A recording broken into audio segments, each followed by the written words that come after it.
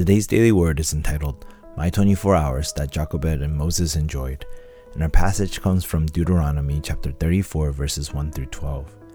In today's passage we see the end of Moses' life, who died at 120 years old, even till the end had great eyesight and great vigor.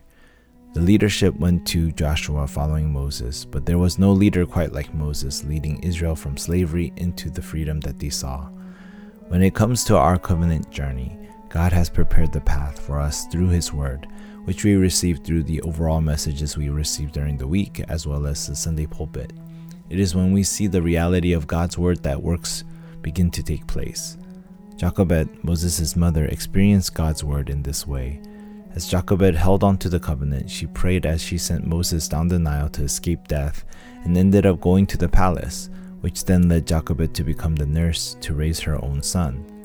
It was through this opportunity Jochebed relayed the covenant message to Moses, leading to real evidence of God's Word through evangelism and missions. God's Word must be our path. As you hold on to God's covenant and see how the world works, we are able to prepare our future. So what did Jochebed and Moses see that led them towards the absolute journey?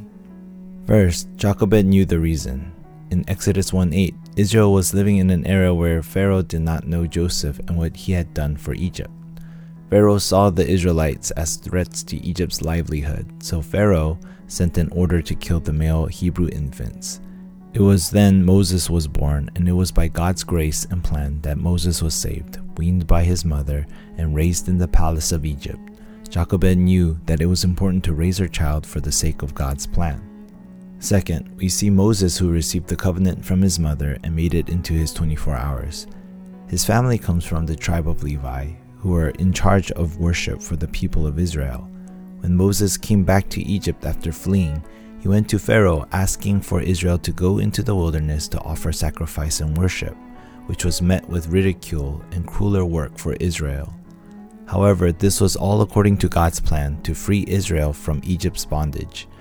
Moses was being prepared to go into the wilderness to establish the 3 feasts, the tabernacle, and the Ark of the Covenant. It is this covenant that we see in Deuteronomy chapter 6 verses 4 through 9 that commands for the covenant to be taught to your children, just like Jochebed did for Moses. Third, this led to the path of the absolute journey and plan of God. Moses was in the palace for 40 years, knowing the culture of Egypt as he held on to the covenant. Then Moses spent 40 years in prayer in Midian, which then led to 40 years in the wilderness, guiding Israel towards the promised land. In conclusion, we must see God's Word being edited into our lives, seeing the stream of God's Word taking place in our reality. Then we are able to see God's plan taking place in our lives, seeing the answers from His Word leading us to design what is needed for our field.